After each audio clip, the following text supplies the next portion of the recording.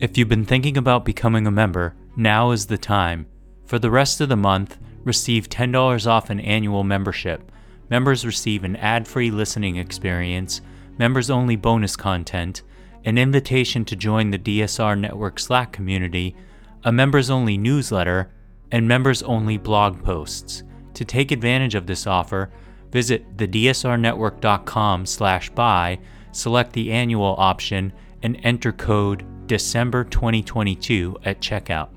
That's thedsrnetwork.com/buy and enter code December 2022 at checkout. Happy holidays.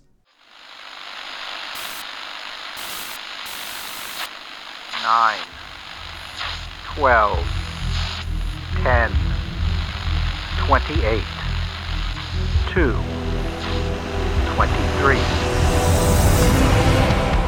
This is Deep State Radio, coming to you direct from our super secret studio in the third sub-basement of the Ministry of Snark in Washington, D.C., and from other undisclosed locations across America and around the world.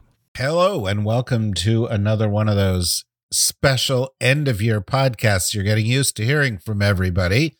This, of course, is Deep State Radio. I'm David Rothkopf, your host, and I'm coming to you from our nation's capital, Washington, D.C. We are joined today by a special group of brilliant people, starting, of course, with Dr. Kori Schake of the American Enterprise Institute. How are you doing, Kori? I am exceedingly well, David. I have hopscotched across the country, and I am safely ensconced west of the 100th meridian. Very smart, given the weather reports I've been reading, because I think everything due east of where you are across the country is going to have a really rough week. Well, it's just strategic depth for California anyway, David.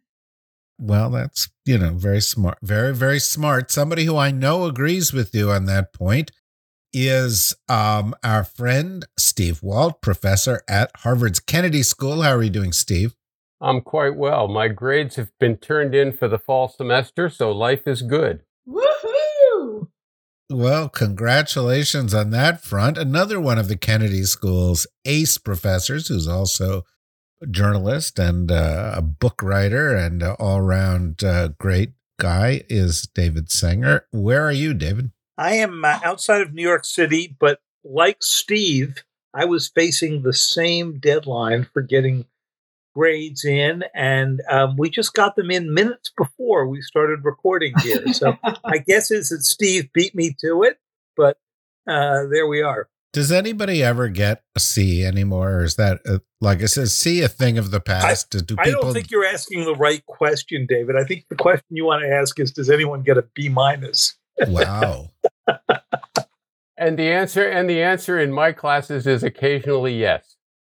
Yeah, I had a couple of those, but a B- in the modern education world is considered a failing grade these days, and so all I can say is I wish I had gone to school as a student under the current rules, because I would have done a hell of a lot better.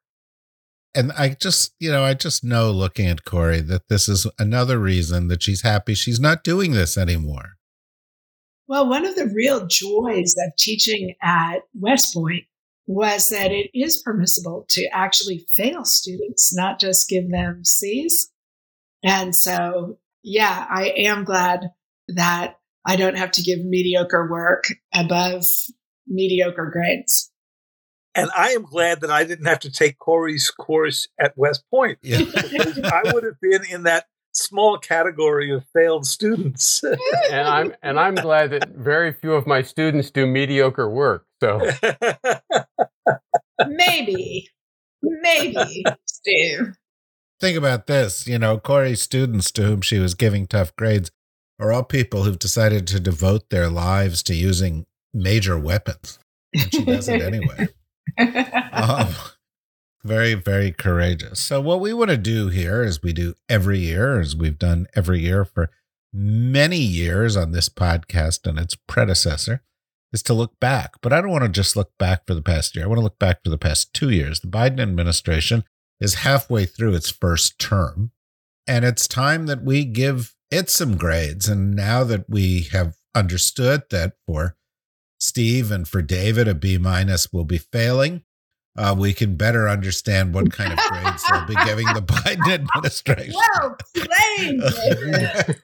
Well, you can adopt whatever rules you want, but I'm going to start with Corey, and I want to start with, your overall take on the Biden administration foreign policy. And then after we're done with the overall take, I'm going to ask you for the thing they've done that gets the lowest grade and the thing they've done that gets the highest grade. But let's start with the overall. Well, I give them a Harvard B-, David. Wow. Wow. But that's pretty brutal.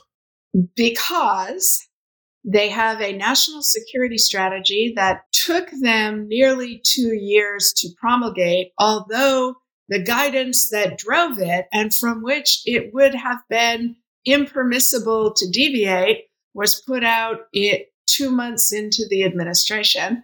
Moreover, that national security strategy lacks an international economic aspect, which is what everybody is looking for from it.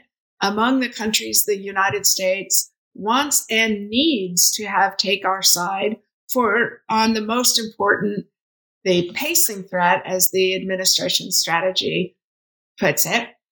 When you say the pacing threat, you mean China, right? Yeah.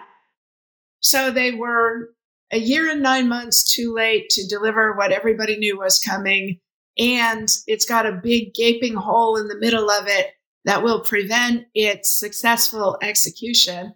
Moreover, that same strategy is enormously ambitious in its military components, and they are not buying a military that can carry out those military components.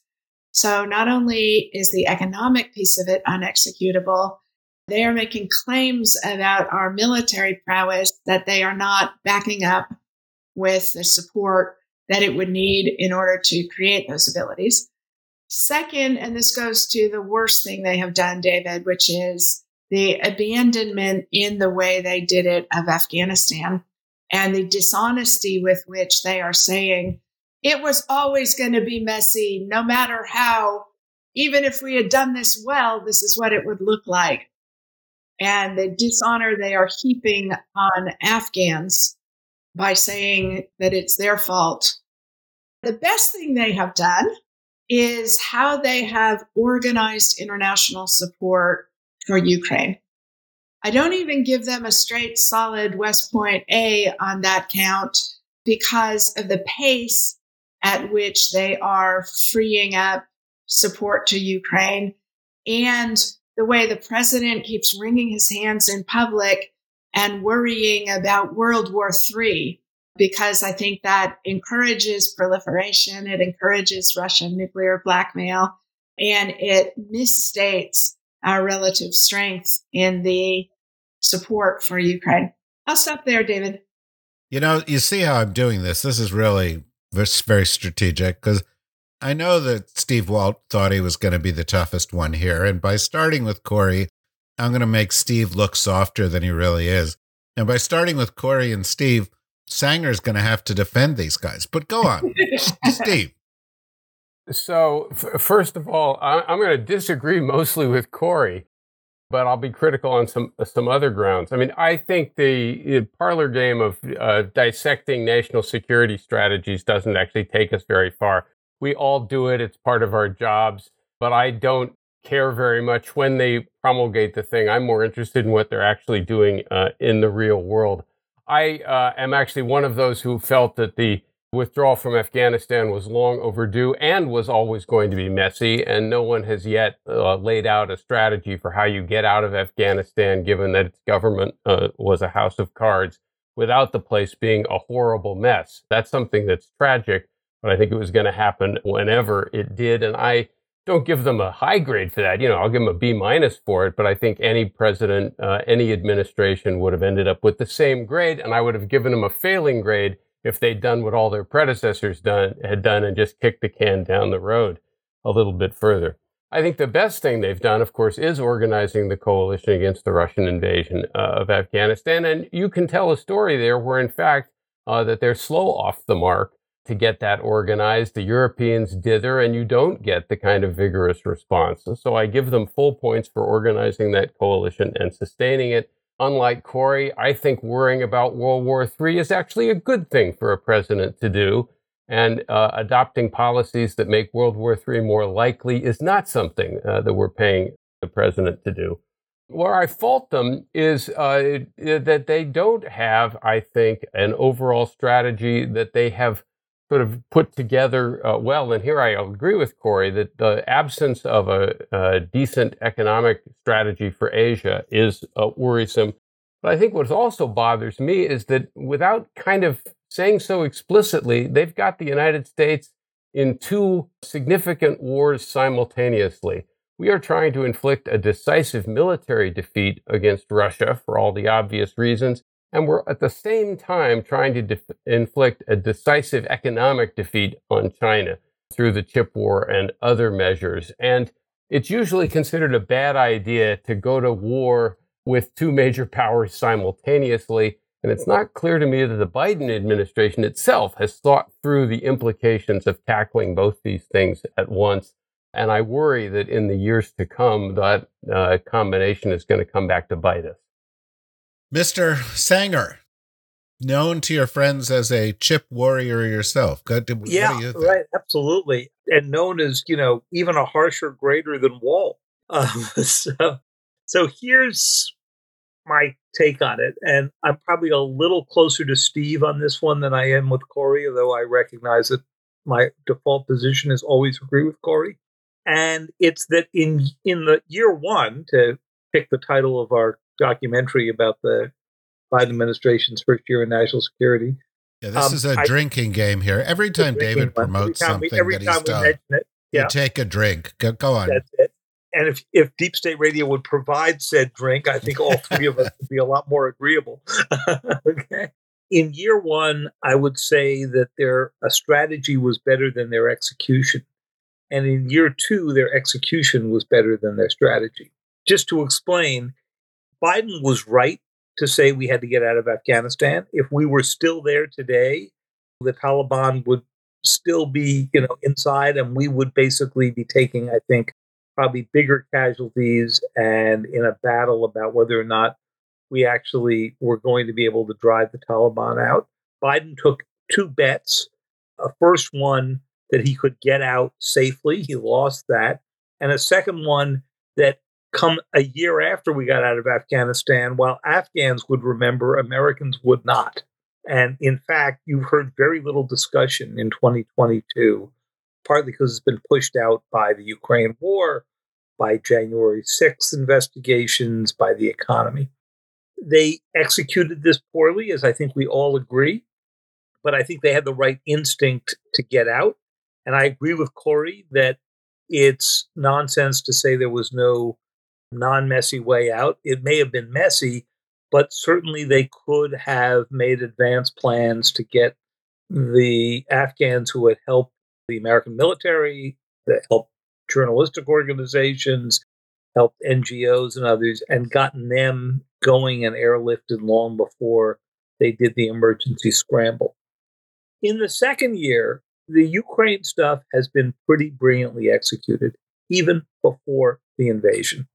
The decision to release the intelligence ahead of time, and the fact that that intelligence was right, I think not only increased American credibility among the allies, but it began to bury the thought that the intelligence agencies, having messed up in Iraq, had not learned anything. They had learned a lot. What did we miss? We missed that the Russians were going to be completely incompetent in the way they executed the invasion. And if you haven't read yet the Times' special supplement over the weekend from inside the Russian military as they screwed this up, it's worth reading because the extent of Russian incompetence was pretty wild.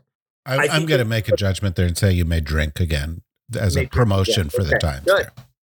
I did not participate in or write that story, so I only get very generous of you. Very generous of you. The second thing I would say on Afghanistan, on Ukraine, is that they've done a very good job of escalating the military aid in a boil the frog kind of way that has not provoked the Russians to retaliate in a big way yet. I think avoiding World War III is not a bad objective to lay out.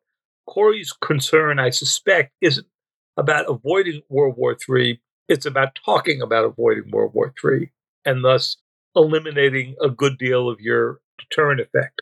So I think they've done that pretty well. On China, I'm in agreement with you guys that the strategy as currently described, while vastly better than what the Trump administration was doing, and while actually tough in the cutoff of technology, does not match up with the imminence of the threat to Taiwan. And on this point, Corey is exactly right.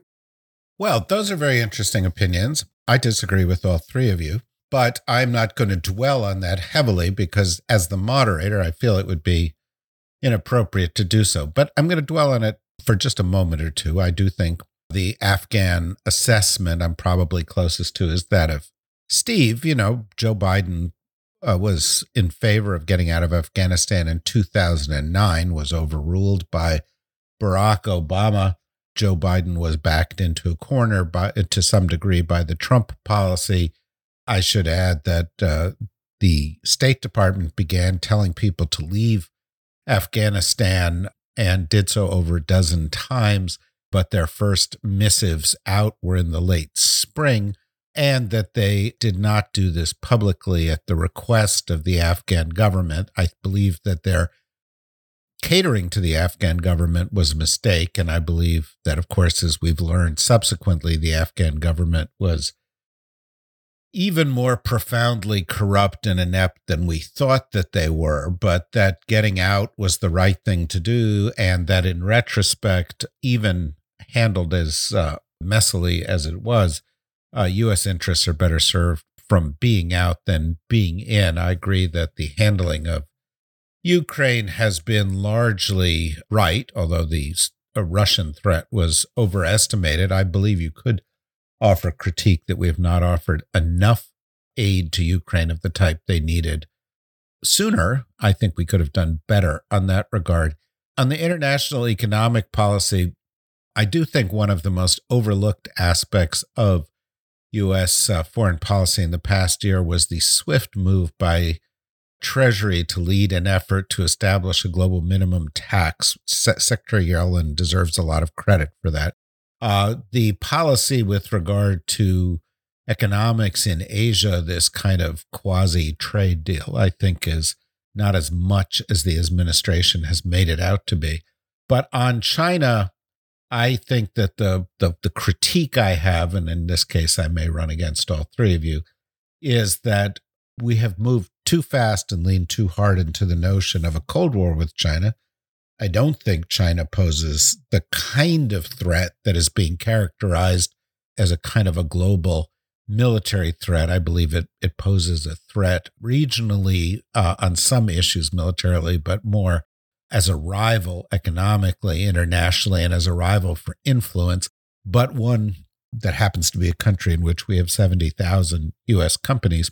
And as regards to Taiwan, the Chinese recognize that a war with Taiwan that destroyed the Taiwanese chip industry would be as devastating to them and the global economy as it was to everybody else. I think that there is a risk there, but I don't think that risk is for a number of years. But again, you've got a lot of experts to choose from here, and I'm only offering one point of view. We've touched on a number of things here, Corey. We have not touched on climate policy. We have not touched on Mideast policy. We have not touched on the expansion of NATO. We have not touched on the domestic threats that may threaten our national security. Is there anything else you want to pick up on here as cleanup or just correcting the three of us? No, other than to say, I want to reinforce your point about global minimum tax. If we can actually bring that into being so that companies can venue shop for legal ways that they can have the protection of Western societies and all of the infrastructure, but not pay for them, I think that would actually be a great thing for strengthening the liberal world. Hear, hear. Corey, you're exactly right. Steve. I love hearing that. Steve. Yeah, a couple of things. I would make the general point that, foreign policy is a little bit like high school football. The team that makes the fewest mistakes tends to win. Neither team's usually all that competent. And this has been a year or two where I think the Biden administration has benefited from the fact that some of our rivals have been making more mistakes than we have. The most obvious one is Putin, which, whatever the ultimate outcome of the Ukraine conflict is, I think is going to end up being seen as a geostrategic disaster for Russia, even long after Putin is gone. And similarly, Xi Jinping, has gone through a year where he gets coronated as sort of president for life, and then immediately has to deal with unprecedented social demonstrations at home and the complete failure of the zero COVID policy, not to mention Japan that announces an unprecedented increase in its own defense spending. So in the sense of, no administration gets it right, we've been fortunate this year that, as I think Gideon Rockman said in the Financial Times in the last day or two, it's been a bad year for autocrats.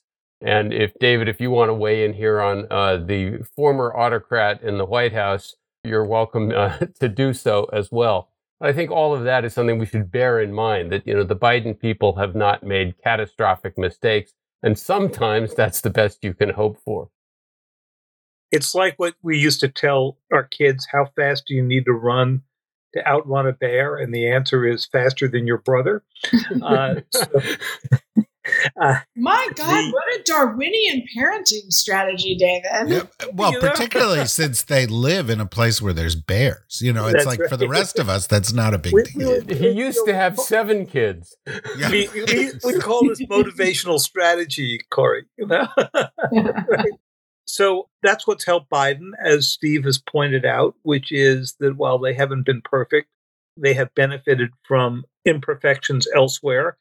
And I would include not only the autocrats there, but the Europeans, who, remember, became more and more dependent on Russia even after the invasion of Crimea, signed up for Nord Stream 2 in 2015, the year after the invasion of Crimea. And so part of the trick here was getting the Europeans to turn around, and he has done that. But the fact of the matter is, our economy looks in better shape to handle the energy shocks and economic shocks that are coming than the Europeans do, than the Chinese do, and then certainly the Russians do.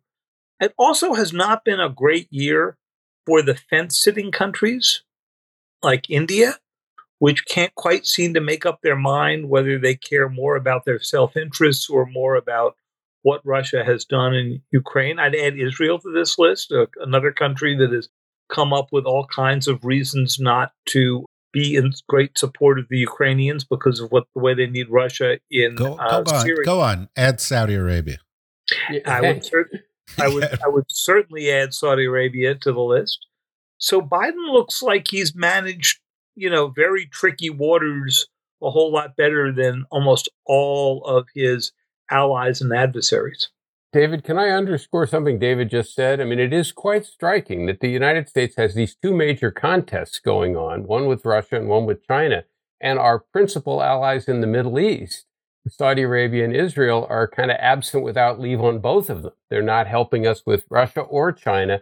The Saudis in particular inviting Xi Jinping for a summit meeting and organizing various cooperative agreements there. This is really quite striking when you consider how close those relations have been in the past. Well, I would go further and say that, while you guys are right that it's been a bad year for autocrats, or Gideon Rockman is right that it's been a bad year for autocrats, in Saudi Arabia and Israel, maybe the reverse. They're both, the direction the new Israeli government is taking is deeply worrisome. This is the point where we take a little bit of a break and we say to the folks out there who are listening in the general public, thanks a lot. We really love it that you come, but we can't let you listen to the whole episode. Otherwise, no one would pay to be a member. Look, I mean, that's just the reality. You know, we keep some of it for our members so that they, find it's worth to pay $5 a month. And that way we can, afford to pay for, microphones and headsets and fancy, lavish vacations in the Caribbean. We've yet to get around to that one. Forward to going to Saint-Tropez in February, David. Thank you for making it possible. Yeah, that deep state Cop d'Antibes. I'm just going to buy some crypto.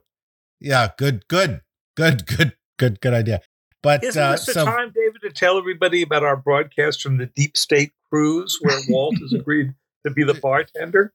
No, he's actually a lounge singer, but that's a whole other thing.